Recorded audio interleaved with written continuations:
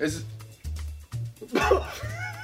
Hey, all right. 1, 2, 3, and action. You got a cough? All right, take 17. Oh my God. Will somebody get this man a lozenge? it's Peter Von Schalli Part 2. We're starting with the Prius. No. Start over. Why? Because Take 47 and a half. I hate my life. Go.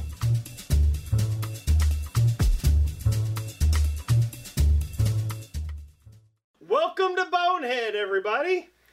Oh, that's a good one. Yeah, thank you. That. Subscribe. This is Peter Von Schalli Part 2. We're starting with Prehysteria. Oh my God, you're always talking on top of me. That's right. We're starting with his work on Prehysteria. Again, continuing the conversation about Charlie Band, but we also get some great stories about Sam Raimi.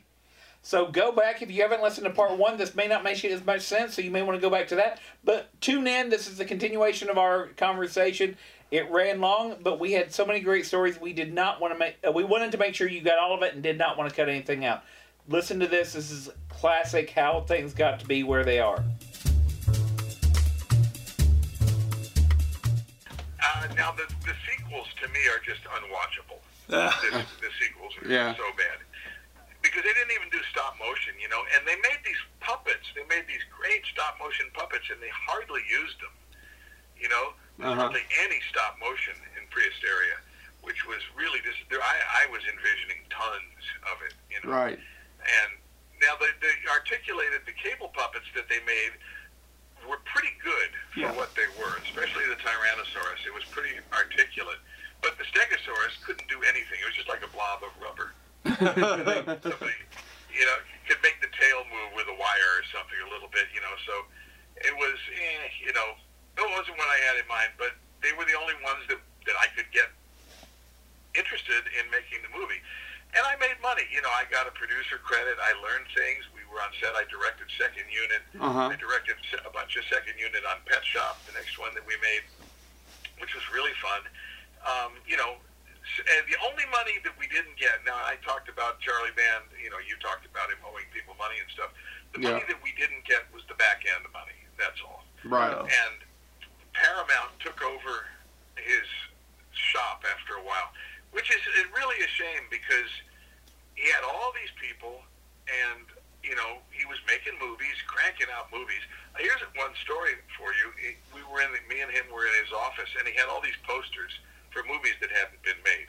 He would come up with an idea, you know, like skulls, you know, mandibles, whatever, you know, just a word. And he would go, oh, that's cool. Then he would have an artist paint up a poster. Shrunken Heads, you know, Netherworld. And he would take these posters around to the film markets and stuff and sell them. And, you know, you can get $1 million, a couple $1 million to make a movie. But he once said to me, you know, hey, it's almost a shame to have to make the movies. You know? So much fun to make the posters and sell them, and it's like, yeah, after that, shit, we got to make the movie. I was going to say, because Shrunken Heads got made, so. I know it did, and Danny Elfman's brother directed it. Yeah, no. We actually, I brought that movie up in episode 3 or 4 of our podcast. Yeah, it's Rich. Is it Richard Elfman? Yes. It's Richard Yes, Elfman, right? Yeah. Yeah, that's right. You know, another thing that's funny from this vantage point is that, and it's great that people, because I go to Monsterpalooza and these conventions, because I write and draw and publish my own books. Right. I go to these shows. And when I meet people there, oh, you did Prehysteria, I love that, or Nightmare 3. That a lot of people seem to like Nightmare 3. And at the time, you know, because I grew up in the ancient days where the classics were Frankenstein and Dracula, and Karloff and Lugosi and King Kong and all that, Creature from the Black Lagoon. So all this new stuff was just a bunch of new crap that, you know, this isn't, who's going to ever remember this, you know? And not that it was bad, but you never expected all these years later people to be going, oh, like, you know, like Nightmare on Elm Street, oh, a classic. You're like, what?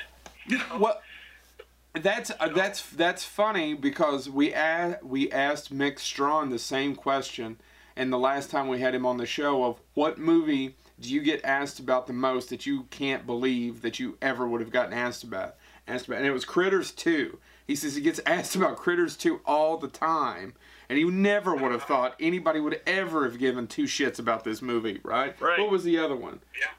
Electric Boogaloo. Oh yes, it was a movie he did for Canon called Breakin' 2 Electric Boogaloo, which is, I think, famous because of the title. Honestly, people always remember Electric Boogaloo. But yeah, Critters 2, he said, you never would have thought. Who cared? And then he started thinking about all the crap that they throwed out and they just got rid of that would be worth a fortune now. And you know, in terms of your career, I actually called both of these jerkwads up and said, he worked on Mom and Dad Save the World. Yeah, Greg Beeman. Yeah. And I actually said, I know, yeah, he directed License to Drive as well.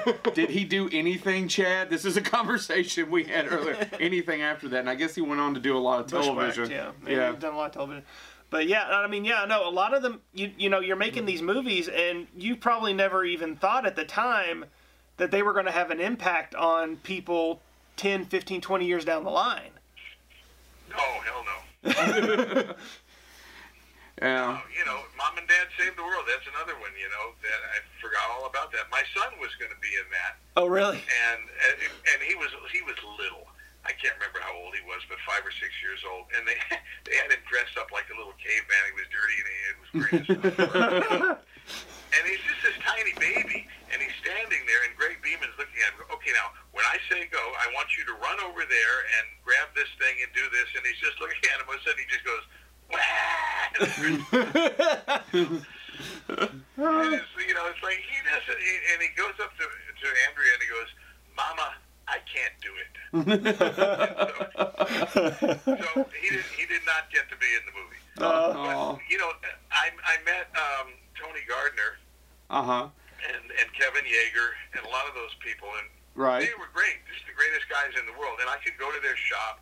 Now, Robert Englund was always being a smartass and being funny with Kevin. Kevin's trying to put the Freddy makeup on him, and Robert is just cracking jokes, and he won't sit still, and he's fucking around with Kevin, and he's just a hilarious character. Yeah. But, you know, again, in those days, now, on the Green, just by contrast, on the Green Mile. Now, the Green Mile had Tom Hanks in it, so movie star, you know. And these other movies where you could go to the set, and I used to go to the set and watch them film and everything because it was fascinating to see the sets and everything, you know, to see it all happening. But on the Green Mile, I brought my little digital camera, which was new. You know, hardly anybody had digital cameras at that point. And I was walking around taking pictures of the electric chair and the set and stuff. And the set photographer came over to me and he said, "Who are you?" And I said, "I'm the storyboard artist." He goes, "Well, what are you doing with the camera?" I said, "Nothing. I'm just taking pictures of stuff." He goes, "Well, you can't do that." One of the stars, I don't know who, noticed and, you know, sent him over to tell me, you know, who is that guy with the camera? Right. And that was my first encounter with on big movies, you know. And the guy was real nice to me. He came up later, and I said, "Look, I'll take the camera out and put it in the car." I'm sorry, I didn't know.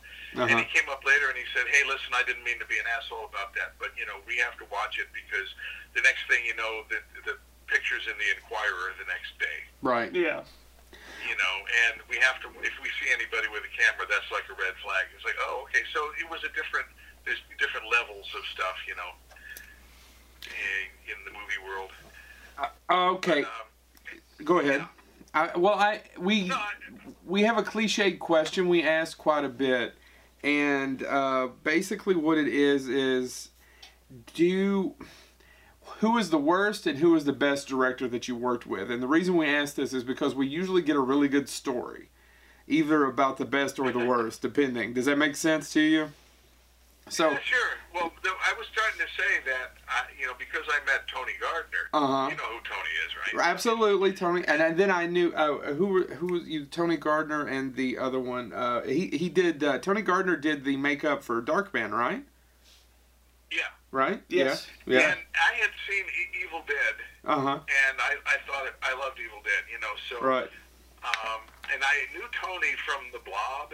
Maybe some other movies. And so I read in Fangoria or someplace that Sam Raimi was making this new movie. Yes.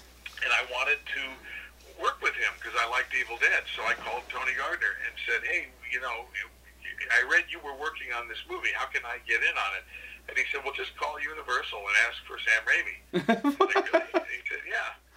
Which and the reason Dark. Next thing I know, I'm talking to Sam Raimi, and he said, yeah, we're getting ready to make this movie. Tony recommended you. Sure, come on in. So they were in sort of a little trailer type of thing over at Universal. I went over and I met him, and I showed him some storyboards that I did, and he liked them. And actually, he paid me kind of a compliment. He liked the storyboards because it was something that I had made up, and it was a continuity and stuff. And he said, well, that's what swung me to hire you, because any storyboard artist is going to do competent work. If you're professional, right. You're going to know how to do it. And so, big deal. But, you showed creativity or whatever. There was something he liked when I showed him, so he hired me. But I would just, that leads me to, he was probably one of the most fun directors ever, because he was a wild man. He's really, really funny and spontaneous. Yeah. And during working on Darkman, I forget what I suggested, but one of those situations where I said, well, what if we did this? And he went, that is a great idea. And when the movie comes out, it will be my idea. Well, I'm a huge, when we're talking about fans, I am a huge Sam Raimi fan. He's probably my favorite director, and I've just never gotten over it. I discovered Wells, I discovered Hitchcock, but still my 12-year-old brain watching The Evil Dead 2, which is probably one of the most fun films ever made. It's just fun, ridiculous films. I'm a huge Sam Raimi fan still to my heart, and it's one of the few heroes that is still alive I've never gotten to meet, and I don't know that I ever will. But we headed here to ask you about Darkman and working with Sam Raimi, because I've never heard anybody tell it. I've met a lot of people who know him, and I've never heard a negative story. No, he's a lot of fun. I showed up at his house one day to do storyboards, because that's where we did them. And the Coen brothers were there. Right. Yeah. Because he gave them their start, correct? They were assistant editors, I think, on the original. I think Joel Coen, his first kind of job was as an assistant editor on The Evil Dead. Okay. Yeah. I knew they had. I don't know the details of their relationship, but I knew they were friends for a long time. Right. And they were influenced by Sam's style, I think. Yep. But they were there, and that was the kind of the people, that he was. His girlfriend was Lisa Henson then, and she lived right across the street from his house. And so he would go, let's go over to Lisa's house. She's not home, but she has ice cream. And ate ice cream at her house, And he would just do. His brother Ted was really funny, and Ted was there, and. Sam would be, he loved the Three Stooges. You see all the Shemp references, And he would, like Moe, he would go, I'm telling you, and he was trying to make this sushi using canned tuna fish, rolling it up in seaweed paper. And I'm telling you, this is going to be great. And, he had the theory of the microwave pizza is like the microwave is a time machine. When you put the pizza in the microwave, it sends it back to the way it was yesterday, but then as it cools off, it has a boomerang effect into the way it's going to be tomorrow.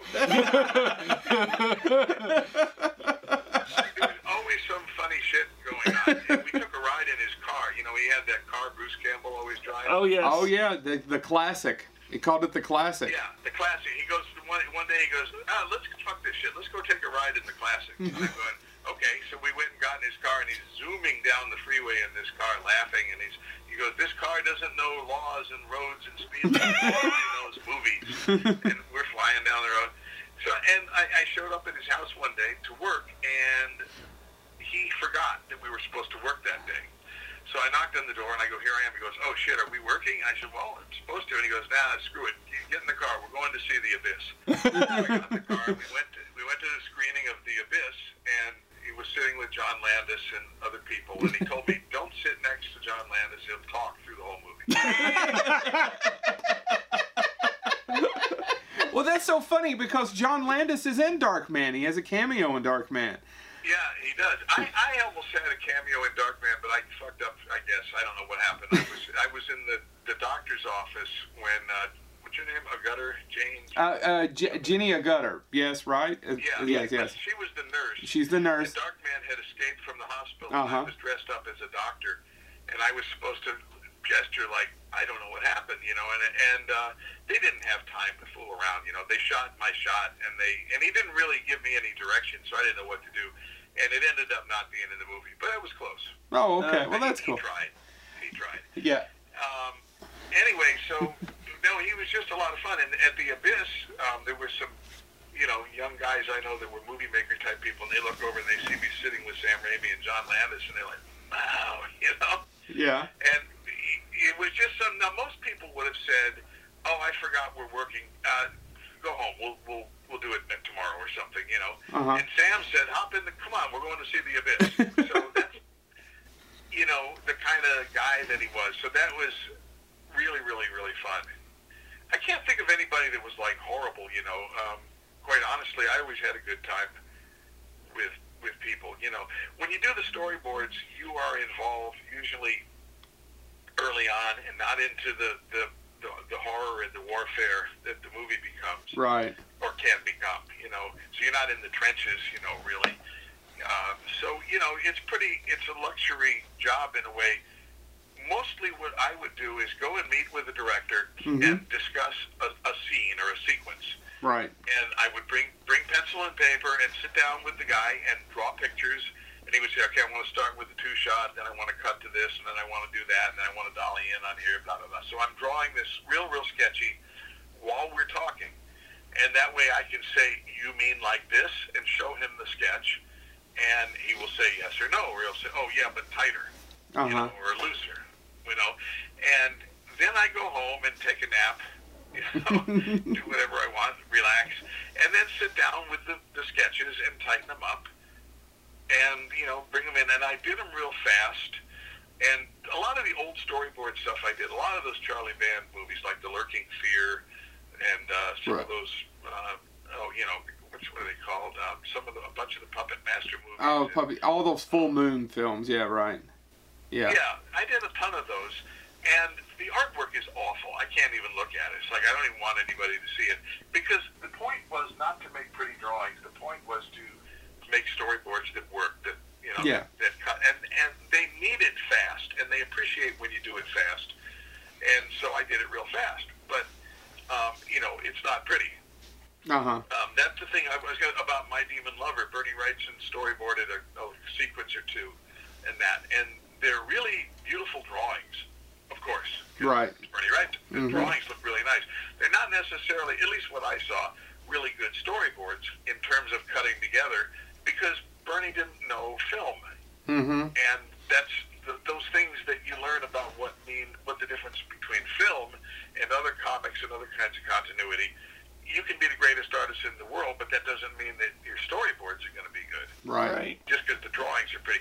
And these days, there's a lot of value placed on beautiful drawings. You know, people do these comic book style finished renderings.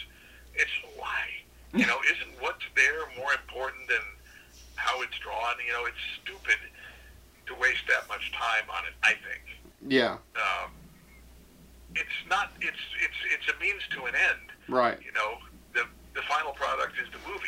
So, yeah. Yeah. Anyway, I digress as usual. No. This is wonderful. Well, talking about the blood and warfare of when the movie actually gets made, you did the storyboards for the Fantastic Four movie that never was released. And you're featured in the documentary about the Superman film that was never released. Yeah. What is that process like? To work on something and it never see the light of day. Yeah, and to work with Tim Burton as well, because he's also worked on Mars Attacks. Yeah, you got unaccredited for Mars Attacks, right? And you also worked on James and the Giant Peach, which he produced. Yeah. Yeah. On James and the Giant Peach, I went up to San Francisco to Skellington. That was Henry Selick's studio up there where they did Nightmare Before Christmas. Right. and I worked for about 9 months on James and the Giant Peach, and then I knew they were going to do Mars Attacks, which I was like, I want to work on that. You know? Oh God, yeah. So, I said, yeah. We agree. We were. If somebody told me that they were making Mars Attacks, I would have been foaming at the mouth. Yeah. I know. And my first question was, are there going to be giant insects? And they were like, no, they're not. It's like, oh, shit. And that was, the Mars Attacks thing was a whole saga unto itself. But I made it known to the producer that I really wanted to work on Mars Attacks. So they hired me, and I got to work on it. And you want to hear anything about that? Oh yes, please. We're just sitting here waiting for it. Yes, absolutely. Well, the first thing that happened, I was in San Francisco, like I said, working on James and the Giant Peach, and we were winding down on Giant Peach. And, you know, we were in that part of the movie where everybody is bored to death. Feature animation is a whole thing. Feature animation is not like live-action movies. Live-action movies are more like the train has left the station. We are rolling. We got to get this done because we're shooting in 2 months, and we got to get everything done. And there's no time, not much time, to mess around. But you know, live-action features, you know, they fart around with stuff and they redo things and they mess with it and mess with it. A lot more time goes into it, and the storyboard artists are more properly called story artists in that context because they do create the story. There may be a script or not, but you know, we create the story. But anyway, James and the Giant Peach was getting really boring, and we were tired of being out of town too because we were transplanted up there, and we wanted to go home. You know, after 9 months. So they I think on a Friday they came up and they said, "Oh, Tim Burton wants you to come down to L.A. and meet with him on Monday and go to England on Tuesday." And I was like, "What?" And so that's what he wants. So I went home and I told Andrea, and she goes, "Well, what did you say?" And I said, "Well, I told him I'd have to think about it." She goes, "You idiot! Tell them we'll go. Tell them yes." And I said, "Well, they didn't say they were going to send you and our son." And she said, "Well, tell them we'll pay for them. Right. We'll pay for ourselves." And I went, "All right." So we packed up and left San Francisco and drove to L.A. on the weekend. I went to meet Tim Burton Monday morning, and I was on a plane to England the next day to meet with Barry Purvis, who was the stop-motion animator that was going to do The Martians. Yeah. Right. And when I met, I think her name was Lori Parker, she was the producer at the time, and she got replaced. But one of the things, Lori, when I got there and met with her, I said, "Well, I'm supposed to go to England tomorrow, but what about my wife and son? They want to go too." And she goes, "Oh, we can send them." Oh, that's nice. Yeah. So I was like, "Really? Fuck, that's great." So I went and told Andrea, and we're going to England. So away we went. And when we got over there, Barry Purvis was just finishing a movie of his own called Achilles. It was a stop motion movie with puppets. I mean, obviously with puppets, but he was busy. And when I got there, he said, "I'm going to L.A. in 2 weeks. I'm going to be in L.A." Yeah. "Why did they send you here?" And I said, "I don't know, but here I am." And he said, "Well, all right, I'll make time with you, and we can sit in the pub after in the evening, and I can give you some stuff, and you can do some storyboards." And right. I said, "Okay." So we had 2 weeks in England. So we went to London. We were in the sort of the middle of England, that's where he was. But we drove, and I had never driven on the left side of the road before, which was a very exciting experience. Right. And people honked at me a lot, and I got used to it, and I just shrugged my shoulders like, "I'm doing the best I can, folks." But we went to Blackpool, and we went to Chester, and we went to Altrincham, and there was a town over there called Hay-on-Wye that's like all bookstores, a whole town of nothing but bookstores, kind of picked over, so you wouldn't find anything really great, but still it was a tourist thing, And we went to London on the weekend and went to the British Museum. I saw the dinosaurs and stuff. It was just great. And then in the evenings, I would sit with Barry and do some storyboards. Of course, all of it got thrown out. It all was just a total waste of time. But, so I don't care, But you got a free vacation out of it, basically. you guys might like to go to Chester. They have a great zoo, or you might want to go to Blackpool, which is by the sea, and they've got a big aquarium there that's really amazing. And then, he would tell us neat places to go, since we had nothing to do, right, except wait for his availability. So we did it. We came back to L.A. They brought Barry over, and they put on this new producer somewhere along the way, and he was looking at the records. He was going, "What the fuck is this? We sent your wife and son to England?" He goes, "I never would have approved this." And I just looked at him like, "Well, what do you want me to do about it?" So really quick, was that producer Larry Franco? Yeah. Larry, he was the producer, but it was the what's his name? It was the production manager. Production, like a line producer. Yeah, that was the guy that was saying all this stuff. Because I was thinking that Larry Franco actually produced that, and sorry, the only reason I know the name is because he used to produce John Carpenter films. Sorry, but keep going. Yeah, he got shot in the beginning of The Thing. Yeah, that's the guy that gets shot in the beginning of The Thing. Right. Mm-hmm. But there was a guy over there that I worked with a few times, and he was kind of like the money man, and he was grumbling about, why did we send all you guys to England? But it was like too late, So, right. So that was that. But then Mars Attacks, they wanted to do stop motion Martians. Tim Burton said what he wanted to do was hire the crummiest effects house in Hollywood and have them do their very best. Because he liked that Ed Wood sensibility, and he likes, as you know, he likes stop motion. So he wanted stop motion. But the thing is that the Martians had glass helmets when they were, not in their spaceship. Right. And the animators couldn't touch the glass helmets because they get fingerprints on them, so they had to wear gloves.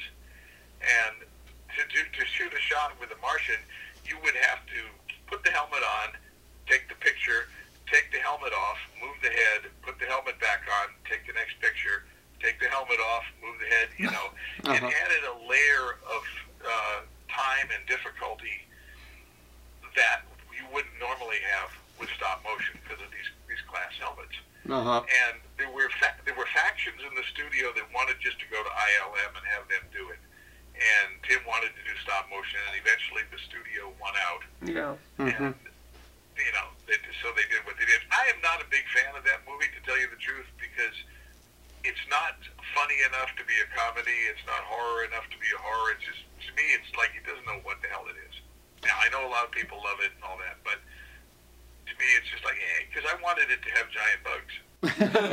Well, I saw it when I saw it when it came out, and actually I didn't appreciate it till years later, and now I think it's hilarious. But it is okay, maybe. It is a bizarre film to come out of a studio.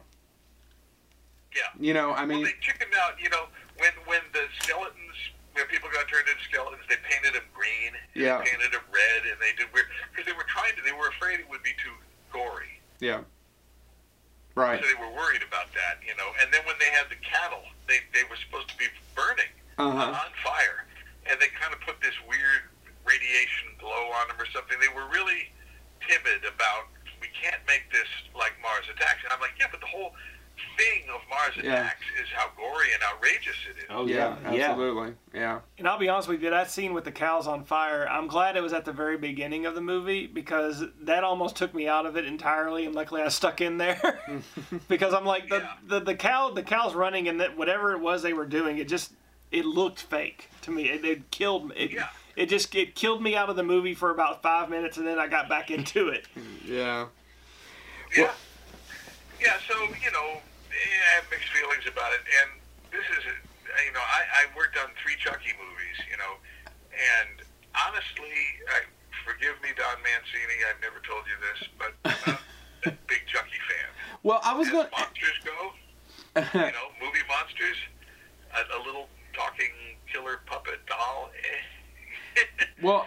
But I had a great time working on the movies. Yeah. That's the thing, is you can have a great time with a director and have a ball on a terrible movie. Not that to say that the Chucky movies are terrible movies. I'm just saying it doesn't matter. The job can be a real lot of fun. Yeah.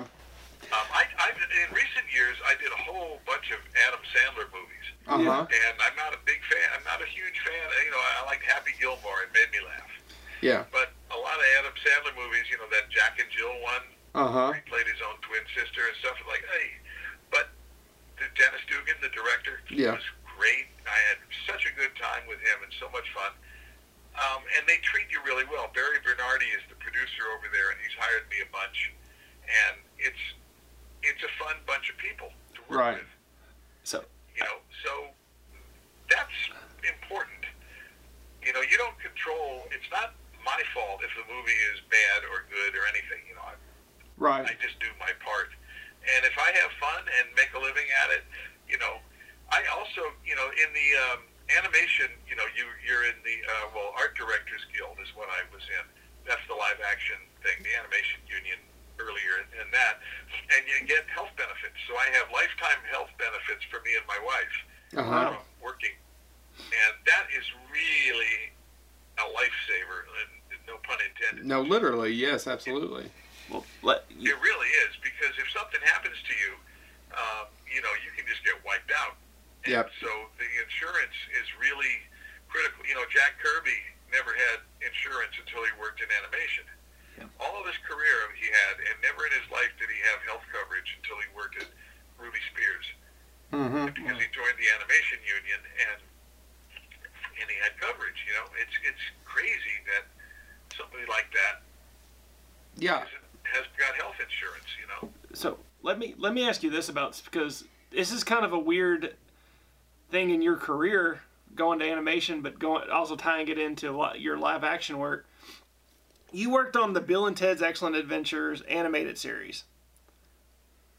Is it weird that I was the art director on that? Yeah, exactly. Was it weird that you were the art director and then you went from that to working with Alex Winter as a director in the movie Freaked? Yeah. Well, I didn't meet him on Bill and Ted on the cartoon. Right. It was just kind of weird how that worked out. Yeah.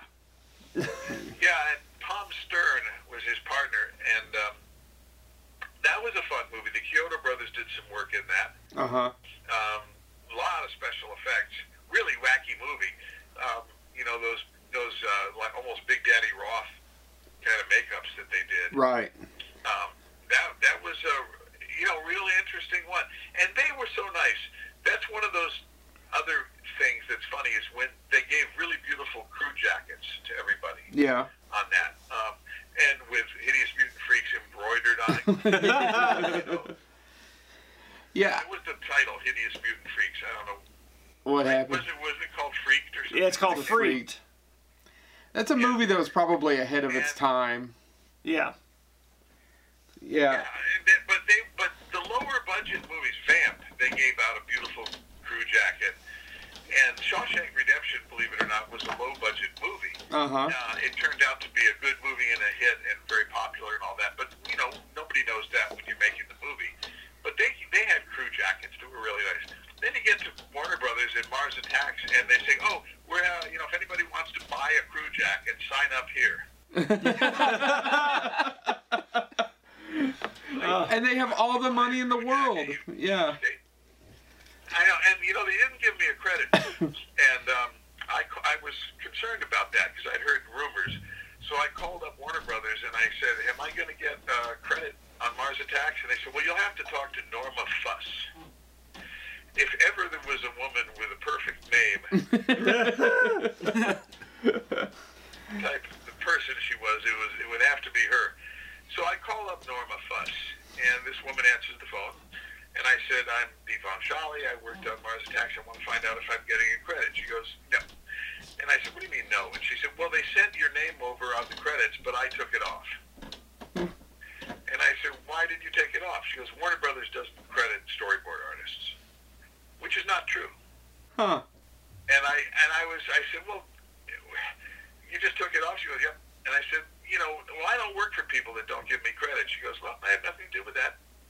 She was just the bitchiest person. And, it was really annoying because if you don't get your name on a movie, it's almost like you didn't work on it. Absolutely. And you can go to the IMDb now and you can say, "Hey, I worked on this movie movie, like I think on IMDb, on Mars Attacks, my name is there and it says uncredited. Exactly. Right. Well, uncredited, yeah, because of Norma Fuss. And I don't really know why she did that. What does it cost them to put a little line of credits, Mm-hmm. But they don't. And before that, I never had a question about it, or I never didn't get credit. Uh-huh. So it's like, why don't I get credit? There was only 3 storyboard artists on most of the movie. Uh-huh. Me and Michael Anthony Jackson and Robin Richardson. The 3 of us did most of it. Mm-hmm. And we had a great time, but I don't know if Michael did a lot of work for Tim Burton. He was kind of like his right-hand storyboard guy. Yeah. But I don't know if Robin got credit or not. But it's just one of those things that's annoying, I was going to tell you about Charlie Band, one other thing, when Paramount took over his operation because they were giving him money. We gave you $2 million to make this movie. It looks like you made it for 10 cents. What happened? Yeah. So and I don't know. I think Charlie was spending the money building his studio and stuff. He wasn't putting it on the screen. I believe. And so when Prehysteria was a big hit, I said, well, what about the back end money? Knowing, even real people in big movies get robbed of back end money. Yeah. Uh-huh. What did I think? But they basically said, well, we didn't make any money on it. If balanced against all the other things, and besides, you'd have to talk to Paramount. Well, Paramount is just another. They're the same. Right. They're notorious too. About Coming to America, Art Buchwald, and all that. So, I went to Paramount and I said, "What about this movie?" And they said, "Well, your deal's with Full Moon, so we have nothing to do with it." Then you go to Full Moon, and they say, "No, you have to talk to Paramount." Uh-huh. So they just bat you back and forth, and you just go, "Well, I was warned." But I made good money on Prehysteria, and Andrea sculpted these great dinosaurs, and she got paid. Yeah. So I'm not bitter about it. I just wish it was a better movie. Yeah. And Pet Shop too. I had this idea, that there's an alien pet shop. You ever see Pet Shop? You know about? I have never seen Pet Shop. That's one of the few I haven't. Yeah. That's the one we hadn't seen. You're not missing much. But the idea was, some aliens open up a pet shop in a little town, and they've got alien pets. And what they really want to do is entice Earth children into the pet shop and get them pets and stuff, and then they're going to abduct them to sell in their pet shop back home on their home planet. Well, now I want to see it. In the pet shop. Yeah. See, now that could be a cool movie, maybe, but it just got watered down, and the pets were supposed to be, really cool and able to do all kinds of things, and they were very limited puppets, and they couldn't, the whole thing was like, just not what I was hoping, Right. So, but in more recent years, I've been doing my own comics and books, and I've done some Kickstarters. Yeah. And done well, made money and put my books out. And this is the real fun, because it's what I always wanted to do in the first place was comics. Yeah. I was gonna say your work with the H.P. Lovecraft stuff is amazing. Oh, thank you. Yeah. See, now I grew up liking H.P. Lovecraft, and when I would go to Albany, New York, and go to those used bookstores I was talking about, Yeah. You dig through these piles of these stinking old paperbacks, and you find, the case of Charles Dexter Ward or something like that. It's like, wow. It's like a treasure hunt. Mm-hmm. Again, you couldn't, you just couldn't just go get these things then. So it was like discovering something really fun, and the stories would sort of interconnect. There would be names mentioned here and names mentioned there. And I illustrated one book just on my own and try to interest publishers in it. The one called The Dream Quest of Unknown Kadath or Kadath, whatever, I don't know how you're supposed to say it. That one, it's a fantasy. It's kind of like Lovecraft's Lord of the Rings, Yeah. Yeah. Yeah. Mm-hmm. This guy, Randolph Carter, has this big epic, but there's all kinds of monsters and fantastic lands that they go to. It's in the dreamlands. And it's not his greatest story, but it's really full of stuff to make neat pictures. And so I met, through Ramsey Campbell, the familiar with Ramsey Campbell. At PS Publishing. Mm-hmm. Yeah, and Ramsey was really great, and he introduced me to Pete Crowther, and I pitched him the Dream Quest of Unknown Kadath, and he said, "This is great. I'll do this. We'll put this out as a book, and let's do a whole series." It's like, really? He said, "Yeah." So I got to do all those Lovecraft things, which was just, for me, what an amazing thing to be able to do. Nice books. You've seen them, some of them, I guess, right? Yes, sir. Right. Mm-hmm. Yes, the imagery just blew me away. Well, the books are, thank you, and the books are very nice. They're hardcover books, and most of them have wraparound artwork on the covers. And the actual cover of the book is the artwork without the type on it, which is really nice if you're the artist, because the cover has the UPC or whatever they call that barcode thing, and the titles and everything. But underneath that, your artwork is clean on the book covers. And there's 17 volumes, so a lot of pictures that I got to make. Yeah. So that's my pleasure now. I did a Skeleton Crew book for them also. It's Stephen King's collection. And some stuff with Ramsey Campbell. And I've just had. I've been really a lucky guy. One friend of mine says, "We are the guys we always wanted to be." That's awesome. I need to check out the Skeleton Crew one now. And James, you have another question. Well, I was going to say, I know I don't want to keep you all night, but this has been phenomenal. But what are, for people that are listening to the podcast, what are some things that you've got coming out soon, or that you think people should be checking out? Or how do they get a hold of your stuff? Well, my last name is Von Schally, right? Mm-hmm. When I moved to Hollywood, you can see the Hollywood sign from everywhere, right? Right. So there's the Hollywood sign up on the hill, and then they have the supermarket called Vons, V-O-N-S. Vons is a supermarket chain. So I'm looking up at the Hollywood sign, and I see Vons supermarket with the V-O-N-S, and I'm going, if you put the V-O-N-S in front of Hollywood, it spells Von Schallywood. Mm-hmm. And I went, that's kind of funny, And so later on, when I was doing a book, I needed sort of a name, and I thought, well, Von Schallywood, I guess. Why not? Yeah. It's not that it's so great, but what the hell? So I ended up kind of using that. So I had a website, VonSchallywood.com, and it lapsed, and somebody stole the name. So I registered VonSchallywood.net instead. Okay. So if anybody wants to look at VonSchallywood.net, there's a bookstore on there. Okay. And you can order any of my self-published books. I've got a History of Monsters book. Have you seen that? Yes, sir. Anybody? Yes. It's beautiful. Thank you. So that can be ordered, and I've done other self-published collections and all that stuff. But anyway, it's on the website. I don't expect to make a lot of money. I don't know. I just do what I like doing. But if people want it, you can go on there and get it. We got another book coming out from PS. Oh, well, I did a book that IDW is supposed to put out called Fantastic Fictioneers. Yes. And it's a book of about 100 people, and it's really, really diverse.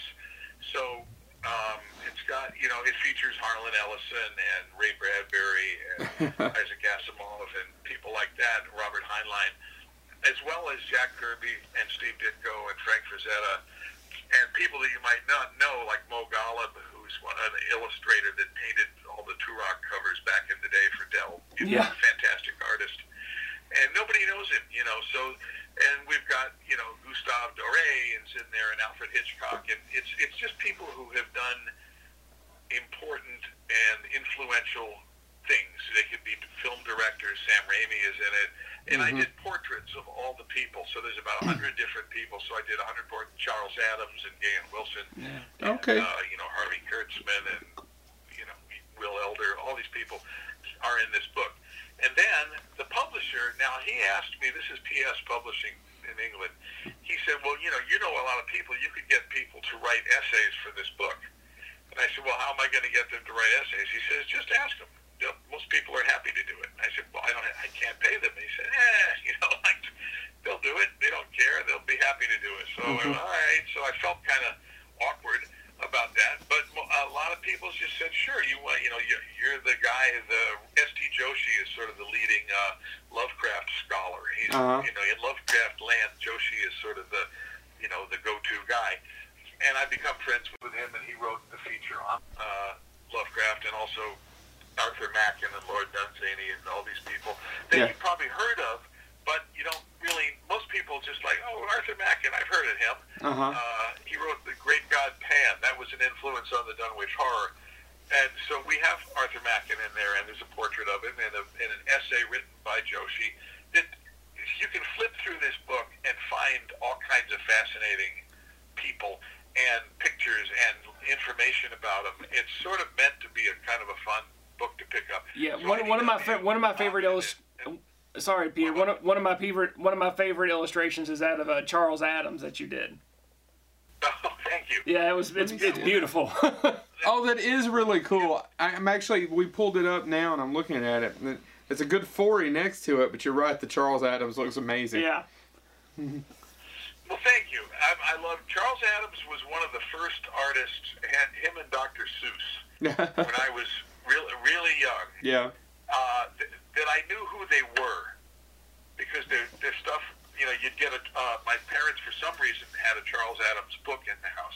They collected his stuff from New Yorker into books, and we had a Charles Addams cartoon book, and I just loved it, because Charles Addams was kind of the first cartoonist to claim the macabre for his own. Yeah. And he participated in the creation of the Addams Family TV show. He named the characters. And he got financially, he profited from that. So that's a happy story of a person that, dealt with showbiz, if you will, and made out, and got paid decently. But yeah, I love him. So the picture is, the Addams Family doing and conjuring him up in a seance. Yep. As you see. Yeah. But there's a nice article about Charles Addams in there. Yeah. And we got great stuff in this book. And so, like I said, IDW is supposed to put it out. I don't know when but we're working on it with them. So that's going to be really, really, really neat. Well, we expect signed copies sent to us. I missed that one. I'm sorry. We expect signed copies sent to us. Since you're. Yes, absolutely. We'll give you our address. Sorry. Don't hold your breath, because these things publishing takes forever. That's why I do my own books and do the Kickstarters. Yeah. Because I don't have to deal with. I make more money than I do most of the time with ordinary publishing. IDW put out Spinecrawler. That's a graphic novel that I wrote and illustrated. You probably never heard of it. And it's 100 pages. It's a horror story. It's really cool. It's got all kinds of neat stuff in it. But, you don't get a lot of promotion. You have to kind of be your own promoter, which I hate. I'm happy to talk to guys about it, like you, because we're just talking and it's... Yeah, I know. But to really be a promoter and get publicity is like, I want to spend my time making stuff, not selling stuff, which is not to my best interest, maybe. No, I completely. We have the same thing with the podcast and the show. You have to get out there. You can't just put it up, because there's millions of voices now, and you have to be louder than the other million voices to get your voice out there. And it's effort, and it takes. I mean, we all have children too, and we have jobs, professional careers, and whatnot. And it's just a lot of work. You're absolutely right, and it's not the kind of work you want to be doing. No, and if you ever do a Kickstarter, it's a chore. You don't just put the thing up and sit back and you've got to sit there every day and write to people and pester people, which I hate. I know. It's like, hey, I got this Kickstarter thing. Go look at it. Give me money. Buy a book. For 30 days, however long your campaign lasts, it's a campaign. Yes. It's just like a war or running for office. It's a real campaign, and it takes a lot of work. So I'm not. I mean, that's the reality of it. But on the good side, you've sold a couple hundred books, whatever you sell, already. Yeah. And then you get the money. So you know you have enough money to pay the printer and postage and all that stuff, plus make a little dough for yourself. Yeah. So and you did it without waiting for other people and trying to convince them. You know, one thing that you think, oh, if I could just get my movie made, oh, if I could just get my novel published or my comic published, whatever that is, it's so hard to do that. You know, to get a studio to make your movie or somebody to publish your book, and if they say yes, they'll do it. They'll make the movie. You think, yes, I've done it. Hooray! I'm a success. It doesn't mean a damn thing if the movie is not a hit, right, or the book is not doesn't sell. So you go through this enormous battle to win this one thing, and then that's only half the battle. Mm-hmm. You know, you find out if your book lays there like a lox, then it's almost the same as if it never even got published. So, right. But what are you going to do? You know, I believe in persistence. We agree. We agree. Yeah. Believe me, before we went into, this is one of the more successful things we've done because we've made short films for years that no one bothered to watch or wanted to look at or give us any kind of thing. We've had more success with this than anything that we've done in the last 20 years as friends. So we totally understand. You just got to keep beating at the doors and making connections. And really, it's just talking to you all like this because we love production people, right? Yes. We love people behind the scenes because that's where all the great stories are when it comes to comics and films. It's not the actors hanging out in the trailers. It's the people who are actually on the set or actually there to making the people who build the world. Build the world. I think storyboarding, I think writing, I think creating. Those are the people that make the world that we see, and the actors just populate it. Yeah. So we've been fortunate because you know, God bless you guys and all of you. You know, and I hope you. Well, thank you. This is going to do you, but I hope you have success with what you're trying to do. And I have a million things. I've got, you know, I always tell people I got a million of them. And then I say, no, really, a million. You know, right. I do. You ever, just stay in touch, and I'll tell you about stuff as it. Well, we will. Pete, this has been great, and we don't want to keep you too long. We've already had you on here 2 hours, and we're so sorry. Yeah, you're our longest interview yet. We usually don't go this long. I'm a blabbermouth. This has all been fantastic. great. It's great, and our audience will love it. I'm sitting here jumping up and down on the couch. This has been honestly, it was worth it just for the Sam Raimi story about him saying not to sit next to John Landis. I've never met John Landis. I've met a lot of people who've met John Landis. I've watched a lot of interviews, and that man can talk. It's great. He literally did a podcast episode with Kevin Pollak where he talked nonstop for 3 straight hours. And it's still Kevin Pollak's longest show. Was with John Landis for 3 hours. I think that people like me don't get to talk to people about this stuff very often. Oh. So the fact that anybody's interested in it is fun. And, you know, I've had a great time. Good. Oh, thank you. All this stuff, good. You know, so talking about it is cool. Well, Pete, we'd love to have you back on. When you start doing your next Kickstarter or something, why don't you give us a call? Why don't you let us know? We will be in contact with you when this is up. What we do is we're usually a few weeks behind. We're always ahead. So we're like I said, we have professional jobs. So we try to do a good job of putting the video together. It's not one static shot. It's different cuts for the YouTube. So when we put it up, which will be a few weeks, I'm not for sure how long. I'm looking over our producer director, and she's not for sure either. So when we put it up, share it with everybody that you can with all your social media, and we'll promote the hell out of it for you. And then the next time you have something, let us know, and we'll get it out there. Okay. And we'll put up a link to your website. Whatever, feel free to use images, whatever you can, or if you need something, The last time I asked you for an image, you sent me a dick pic, man. Tell anybody that.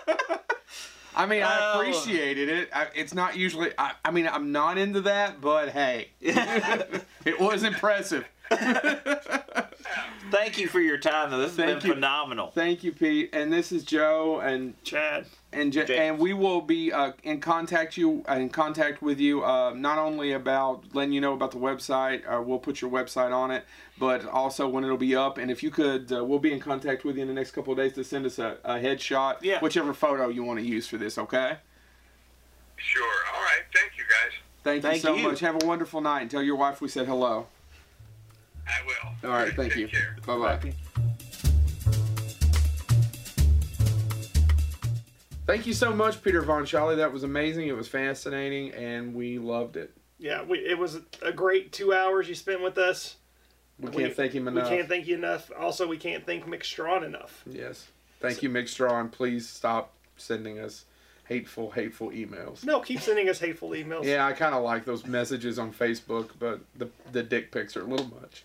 So as we continue to do these interviews, we hope that you all as an audience are enjoying them. We continue to get the people that are behind the scenes, that are building the worlds that make the movies. Building better worlds. Next week, Wayland Yutani. Not taking anything away from actors, but the people who do the storyboards, that do the film, do the setup, and do the set construction. These are the people that make the movies. Joe, I talk with my hands, you annoying jerk. Where are you going to put your hands at, Ricky Bobby? These are the people that make the movies. So that's why we do on this show. We try to interview a lot of behind-the-scenes people. We hope you're enjoying it. If you do enjoy it, if you don't enjoy it, if you want to do something else, hit subscribe. That's how we know that you people are listening and that you're enjoying what we do. If there are other behind-the-scenes people you would like us to try to interview, let us know that as well. Subscribe and comment. Subscribe, iTunes, SoundCloud, YouTube. We'll see you next week on Bonehead. Maury.